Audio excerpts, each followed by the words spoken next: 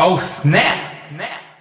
The world is finally waking up to the crap that's baked into and sprayed on kibble dog food. No longer can commercial pet food manufacturers fool us with pretty pictures and false promises. This is the raw dog food truth. The view and opinions expressed on this podcast are not intended to replace medical advice. Before starting any raw diet, do research, ask lots of questions, and consult your vet. Well, hello, raw feeders. I'm Dee Dee Mercer-Moffat, the CEO of Raw Dog Food and Company, where your pet's health is our business. And what, Nealy? Friends don't let friends feed kibble. No, nada. Never. It's still happening, though. We haven't conquered the world yet. Oh, and did you see where the World Economic Forum is saying that they're calling on people to kill their pets? We need to kill the pets. Why? Because of the carbon footprint. And Emma Thompson is saying we should kill them and eat them. You people have lost your freaking minds. When are people going to actually wake up to the fact that carbon is like the basis of life forms? Hello?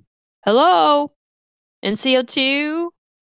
We're kind of at the lowest level of CO2 pretty much in the history of what we can determine, and the plants in very much lower than what it is. All the plants will die, which means all the animals will die, and everybody will die. And I mean, I don't. Yeah. Anyway, people people need to like open their eyes and look at what's really going on. So in this article, they say they want to introduce an international policy that would require most pet owners to euthanize their animals, and instead of dogs and cats, they recommend turtles, snakes, and reptiles. In this article, it says every time the elite thought that they were smart, they destroyed dogs and cats, only for that smartness to return to them like a boomerang in the form of mice and rats, which spread the plague. But just who is this Klaus Schwab? Who died and left him God? Really? You know what I'm saying? Nobody. He's somebody's front man. I'm not exactly sure who's yet. It goes deeper than what we can actually figure out, but well, it also, CNN, as we all know, evidently scolded viewers for their dogs' carbon footprints, insisting smaller dogs fed insects are the way to save the earth. I mean, how I took a picture of all of these different things. I've got to find it. Of all of these different climate catastrophes that were supposed to happen, there's like 10 of them, and they've never happened. Well, if we're so worried about the earth being destroyed, which, trust me, she can take care of herself. But if we're also worried about that, why don't we all just kill every living thing on the planet and let the earth survive? I mean, that's kind of the mentality. I'm like, really? Well, why exactly is Earth here? If it's not here for us to live on, I'm not saying don't steward it. That's not what I'm saying. I'm not saying don't take care of it. But I mean, the mindset is that all life should be sacrificed in order to save the earth. In which case, what is the point of the earth? Well, okay, if there's too big of a carbon footprint on the earth, right, and people have a carbon footprint, why is there this new facility called EctoLife, ECTO Life? It's the world's first artificial womb facility that can grow 30,000 babies per year. So I don't know. And it's just nutty. Again, this mRNA rabies vaccine. Do you think that will actually happen, Niels? Do you think they'll actually get it out there, or is it actually out there? I have a sneaking suspicion that it already is out there. Just kind of putting together a few things. So years ago, I heard about they were like dropping rabies vaccines in foodstuffs in order to quote unquote vaccinate the wildlife for rabies. So, for the raccoons and the foxes and coyotes and things like that. So they were like spot dropping contaminated foodstuffs that had like, which, this whole oral that, but we won't even go into that, but that doesn't really make sense anyway.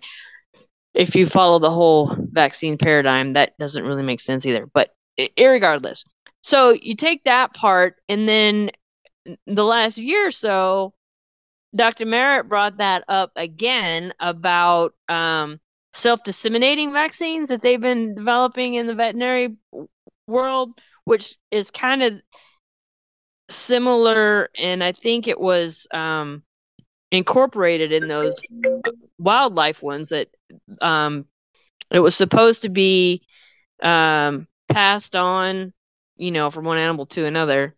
But she was talking about how they were doing that in Australia with, again, with the plague of the mice and rats. Now that you mention it, I hadn't put that together till just now. But they were put these things, a sterilizing vaccine for the mice, and then they would rub up against each other and pass it from one to another, and you could do it like maybe 2 or 3 on, from one to another, and decrease the population, the mouse population that way, because it was toxic. They were not, again, and here we're talking about what contagion really is passing along a toxin. It's not passing on a virus or bacteria or any of that nonsense. It's about toxins in the environment. But anyway, that kind of all goes together. And if you look at what the mRNA vaccines are, it's the same thing. So I suspect, and we know that the one that, or the several that are out for quote unquote new ones that are out for people now have actually been in existence for decades.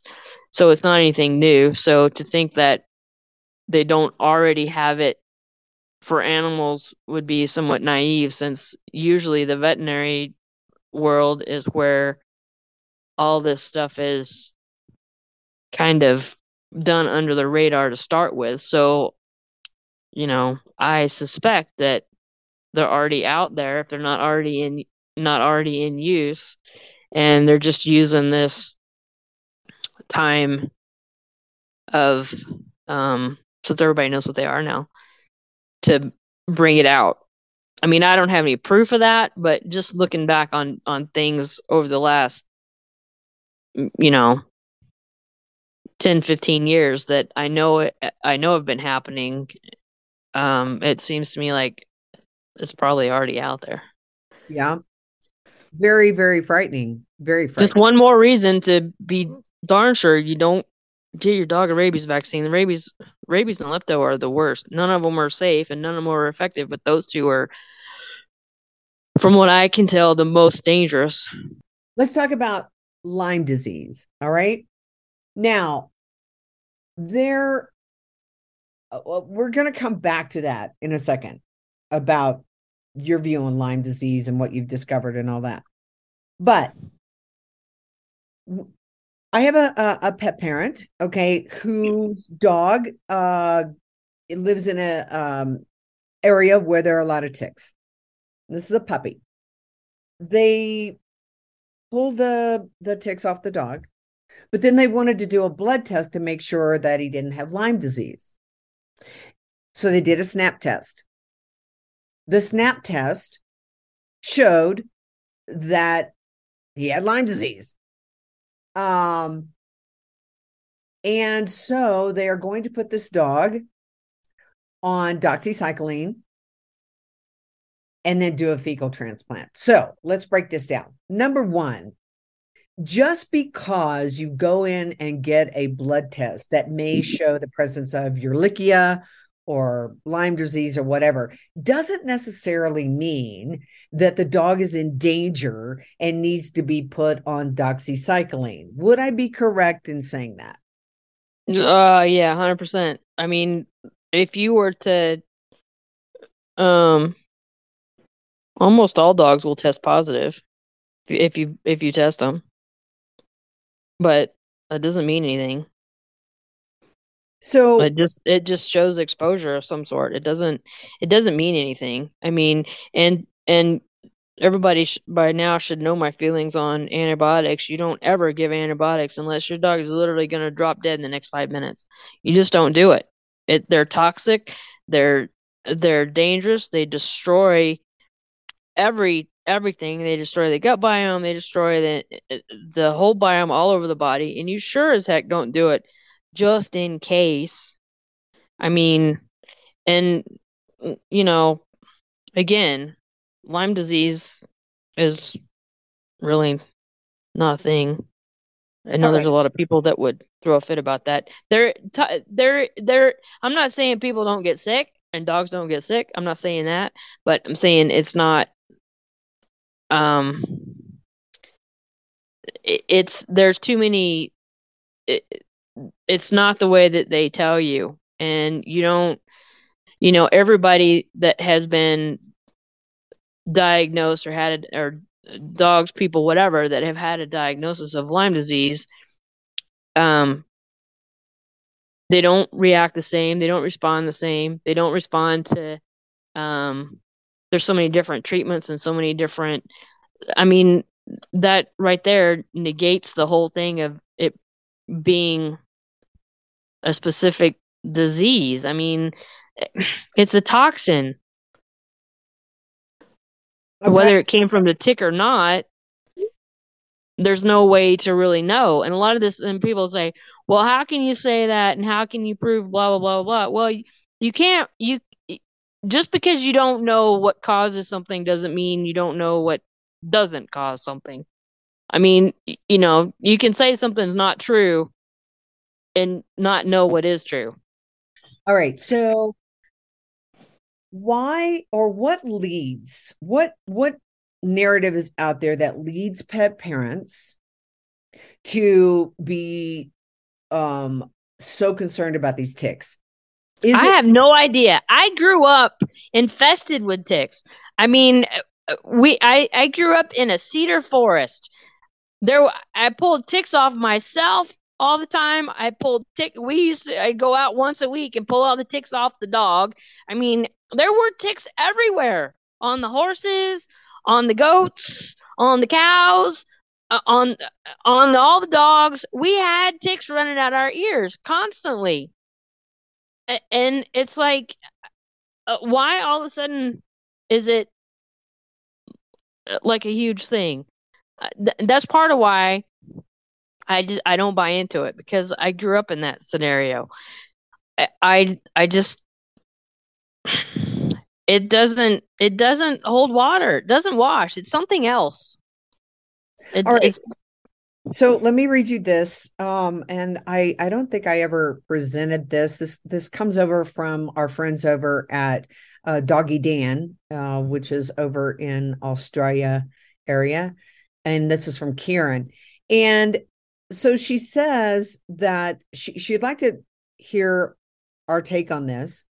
Lots of holistic vets around the world talk about flea and tick prevention and reasons not to use these pharmaceuticals. But I've come across none in Australia, where we have paralysis ticks that will kill if not found early. Being a German Shepherd owner yourself, you can imagine how hard it would be to find, especially since they cause no irritation to the dog. So we have no clues that the dog might have one until the back legs start to fail. Then it's just a matter of time until the paralysis moves to the lungs, etc. She said, my local holistic vet and I agreed that a paralysis tick would possibly kill her dog Lexi before they could find it. So the local holistic vet, recommended a pharmaceutical tick preventative during spring and summer, which is their tick season. But they're not. Go ahead. So she said, this spring, for the first time, I'm trying Tickless, an ultrasonic device, so no pharmaceuticals. I also use an essential oil spray when we go to the bush land or the beach. So anyway, she wanted to know, do we have any experience with a tickless device? And do we have any other non-toxic suggestions for ensuring that her dog does not get a paralysis tick? Now, I don't know of a paralysis tick. Is that just a tick that they? I don't know, but Australia got the short end of the stick when it comes to deadly, creepy, crawly things. Well, but supposedly that's one of the big things with Lyme disease is they lose function of their back end, right? But the thing with the prevention is, and I've said this over and over and over again, it's not prevention, and that anything that is in the dog, she's doing the right thing. And but if you do an internal, it's not prevention. The tick still has to bite the dog, which means it's passing on whatever toxin it has into the bloodstream before it dies. I mean, it has to bite the dog and pass on whatever toxin it is for any of that to work. How is that prevention? It's not. The only way to prevent that is to do exactly what she's doing. Keep the tick off the dog in the first place. So now how all that works, I don't know. You know, usually ticks don't normally stay on for very long. You know, they'll eat their fill and then they fall off. And then they go do something else. It's not like they attach themselves and stay there until somebody pulls them off or they die. I mean, you know, it's like a dinner buffet and then they move on. If a disease is a disease, then the symptom set has to be the same. The treatment set has to be the same, and it has to work or not work in every case. And it doesn't. I mean, quote unquote, Lyme disease is all over the board. It could be any, if they can't figure out what it is, they say it's Lyme disease. When you put 2 weeks of doxycycline or whatever time frame in a dog, what are we going to do? What are we going to cause? A lot of trouble. Okay, let's talk about that. And how, because here's what I imagine is happening, right? So we have this huge fear of ticks. We don't want our dogs to go lame in the back end. We've been frightened by the information. We don't know exactly what might happen. So these parents are taking what they think is a preventative measure, right, to ward off any problems that those ticks might have caused. So you can understand why, with that information, that they might take that route. Well, but here's the thing. What do people think tick-borne diseases are? I mean, well, that's $1 million question. Do they think they're bacteria? Do they think they're viruses? What do they think they are? Think about it. What do antibiotics do? Kill bacteria. Right? Right. So how is that going to be effective against a tick? It's not. Exactly. So what's happening, if you think about it and break it down, if there's any benefit at all to giving an antibiotic, it's because the bite of the tick has caused some sort of necrotic event.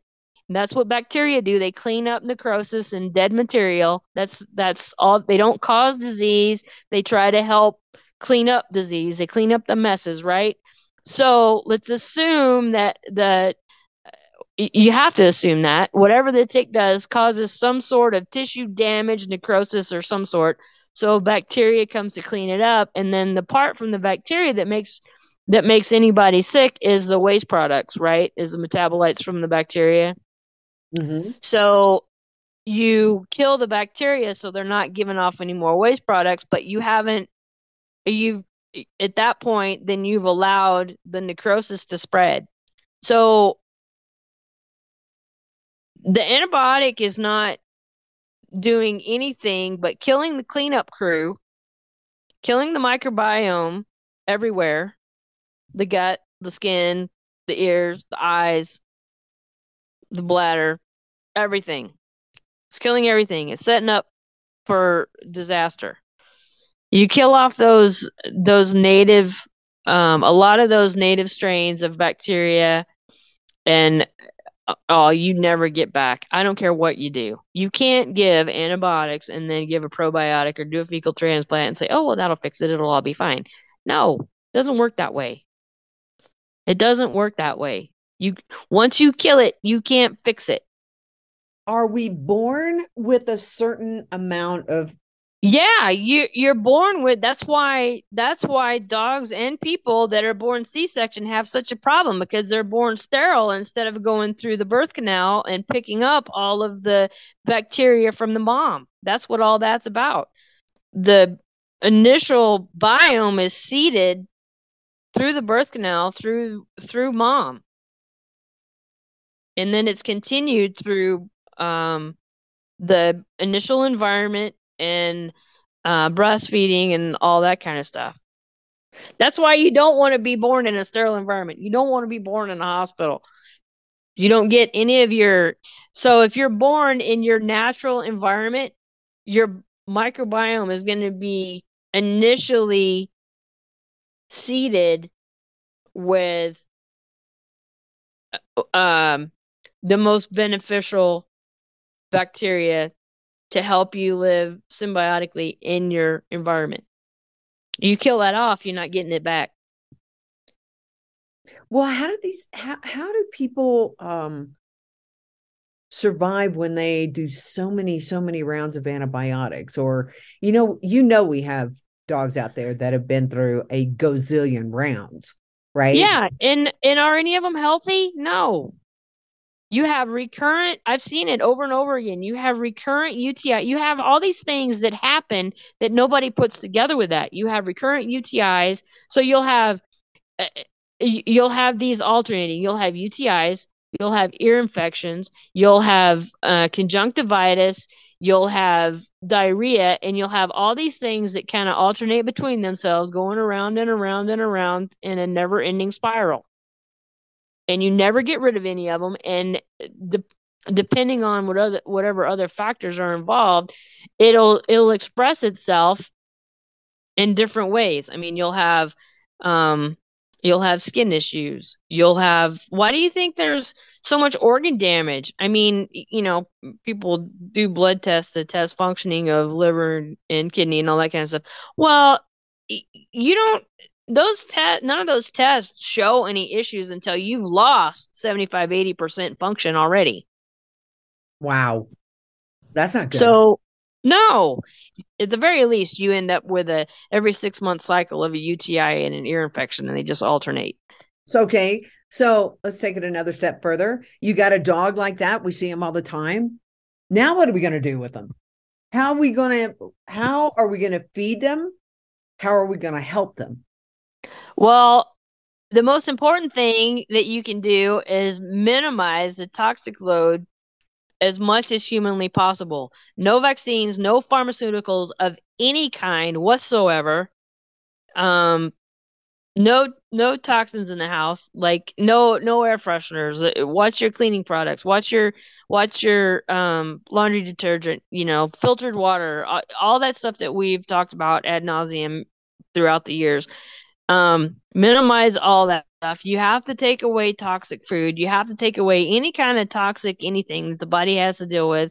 And then you have to encourage everything from the inside. And you're never going to build it back the way it was originally.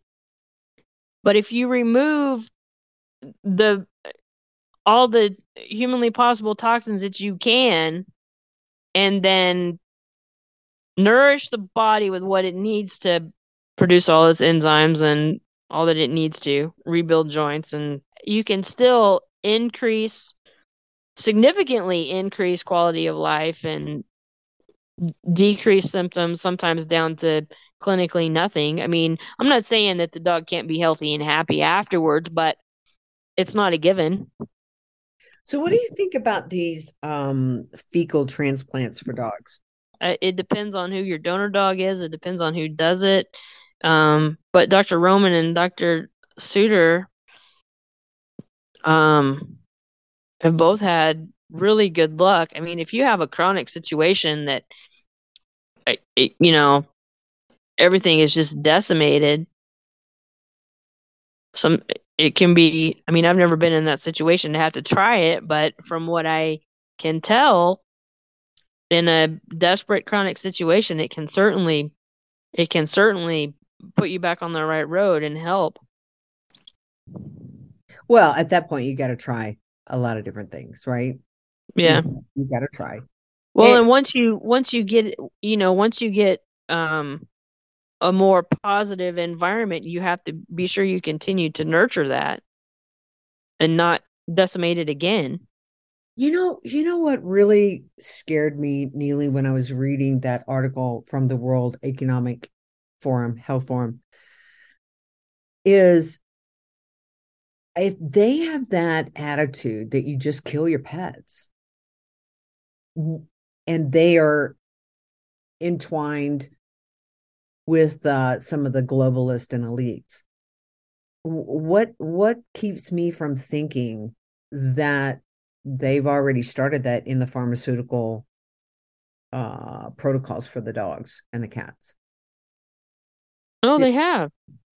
I mean, big big pharma and big ag are been in cahoots. Just all the different pharmaceutical things that come out, whether that be stuff like Chantix or gabapentin or all of these different things that have caused great harm to people, or let's just say AZT, right? Oh That God.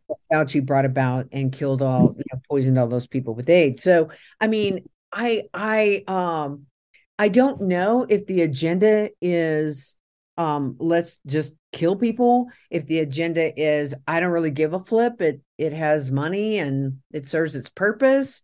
I mean, it's just the way that they view life, whether it be human or animal, is they don't value it. It's like, Yeah, there's no concern whatsoever. I don't know why we can't put the dots together. It's Well, fairly obvious. It's right out there. I mean, it's I don't know. It didn't. And all of my degrees, all of my school background, graduate school background, everything was all in hardcore science: chemistry, biology, microbiology, physiology, pharmacology. That's what my background is in. I mean, 20 years worth of graduate school in those disciplines. Well, not to mention psychology and neuroscience. It's like even coming through that system and learning what they want to teach you, it's still obvious. It's just plain as a nose on your face. one of the questions, that we get, my dog does well on kibble, they don't do well on raw. My dog does well on cooked, they don't do well on raw. And you and I look at that and say, how is that possible? Well, you have to define what that is. And when you ask them, well, what does that mean? What does that look like to you? Oh, well, when I take him off that, he has diarrhea. I'm like, okay, well, what is diarrhea? It's the body eliminating toxins. When you take the biggest component of toxin intake away, and the body can like back up and be like, "Oh, thank God," and start cleaning house, it starts pushing all that stuff back out. Mm-hmm. So how is that? That's a healing mechanism. That's not an illness. Puking and diarrhea and uh all that stuff, that's the body trying to get rid of stuff. So, you know, trying to plug up a dog that has diarrhea is like, that's, you don't want to do that. Why do you want to keep that toxic stuff inside? You need to let it out. Don't suppress it. Let it out. Let the body get rid of it. That's what it's trying to do. It's trying to eliminate toxins. And, you know, as far as having gastric upset and all that kind of stuff, well, of course it is. It's a completely different type of food. I mean, um, they have to ramp up different enzymes, and pH has to be adjusted and all that kind of stuff. And it's not a sickness. It's a unloading of toxic debris. So, you know, anybody that can realistically think that their dog is better on dead, processed, toxic, overcooked crap versus real food, I mean, it's just ludicrous that you could even think that, even consider that as a possibility. It's ridiculous, absolutely ridiculous. And the whole cooking is the whole Maillard reaction and the caramelizing and the stuff that makes it smell good and taste good. You know, like Amber Ale says, brown food tastes good. Well, it also causes cancer. So it's the same with dogs. And one of the biggest, probably best studies to look at that is Pottinger's cats. I mean, by using real food but cooked, he by I think it was 3 generations in, the cats couldn't reproduce anymore. Same food but raw, those colonies were thriving. So cooked is not, it's not the way to go. And, you know, I'm not going to get in a fight with anybody about it. And if you've got an old compromised dog that they say can't handle raw, well, okay, if you're going to feed him cooked instead of kibble, I guess I can live with that. But the only reason I don't throw a fit about it is because if it's an old compromised dog, he's going to die soon anyway. So what would you say to people who have done raw for a little while and then they're like, yeah, my dog's just not interested in it anymore? they're feeding them too much, Either feeding too much or the or same. they're not rotating, they're not giving them enough variety or something. I mean, you know, another thing people don't understand is dogs that are on kibble are starving constantly because their body, it's like fat, you know, people that are obese, that are always hungry, it's because their body is not being nourished. They're overfed and undernourished. It's the same with dogs. Um, you know, most dogs that are on kibble, they'll tell you they'll eat until they drop. Yeah, it's because they're not getting any nutrition out of it. Well, you start actually providing real nutrition to that body, it's not hungry anymore. So, okay, you know, it's there's not a lot of dogs that are like this, but there definitely are some, enough that you know, that I've heard of some. I've not actually had one, but it totally makes sense. Dogs in the wild, you know, they go for days, sometimes weeks without really eating anything. It's a normal thing to eat and then to not eat, you know, to put themselves on a fast or whatever. I think probably mine don't do that because I only feed once a day anyway. And you get that sort of mini fast and it kind of eliminates that um not interested thing, because, you know, by the time 24 hours rolls around, they're usually hungry again. But in pretty much every case, they're either feeding them too much, they're feeding them too often. They've trained them to, you know, be like, oh well, if I don't eat this, then they'll give me cheese or something, you know, something ridiculous like that. I've never run into a case where it's not something like that, but people just freak out if every time you put something in front of their nose, they don't just like snarf it up. Well, if they're not hungry, they're not going to do that. I do see that a lot.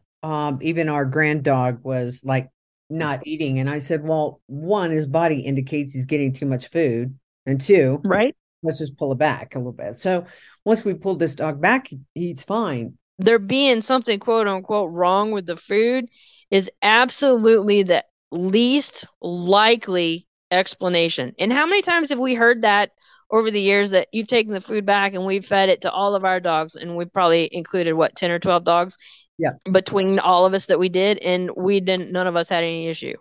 So, and if it's like two dogs in the same house, well, they're in the same house. They have preferences just like people do, Your dog for example, Phoebe never did like rabbit. It didn't matter. I mean, she wouldn't eat it when she was a puppy, and I would give it to her every 6 months or so just to try, and she would smell it, she'd taste it, and then she'd just spit it out.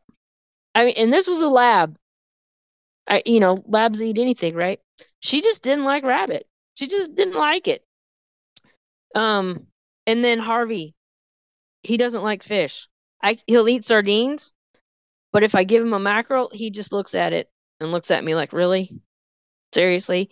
And I don't know if it's because the mackerel tastes different or because it's just so much bigger than a sardine or what, but it takes him 45 minutes to eat a mackerel. So, yeah, they have preferences, which I think we should respect that and, try to,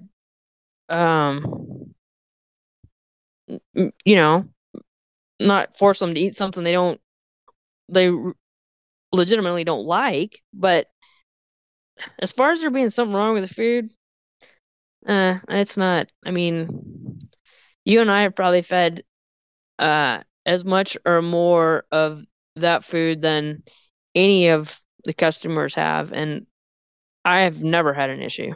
Mm-mm. Mm-mm. And like you said the other day, I mean, you feed all the uh broken rolls and squash rolls and odd looking rolls and things like that. Just Torn open rolls, the rolls that come in that have been busted open. Every now and then those get by, yeah, and a customer get one, but by and large, yeah, those are the yeah, ones that we take. So they've been, exposed to the air in the freezer. They're hard. exactly. Let me say this: that one thing that we have pretty much consistently figured out in patterns is when you have 2 dogs or 3 dogs or in a household, right? And they're all doing the same thing, right? They're not eating. Typically, almost always we find that either there's a flea and tick medication going on, there's other type of pharmaceuticals that are going into the dogs. They're all kind of consistent. We want to make people aware of that. If you got 2 dogs doing the exact same thing, 3 dogs, Or they're under the same stress. If they live in the same house, in the same family, they're under the same kind of stress. I mean, you got to look at emotional stresses too. I mean, is a kid home from school or home from college or just left for college? Is new boyfriend, new girlfriend, divorce, death, you know, uh, guests, whatever. If finals week, cat died, dog died, new puppy, neighbor got a new dog. New neighbors, all that kind of stuff.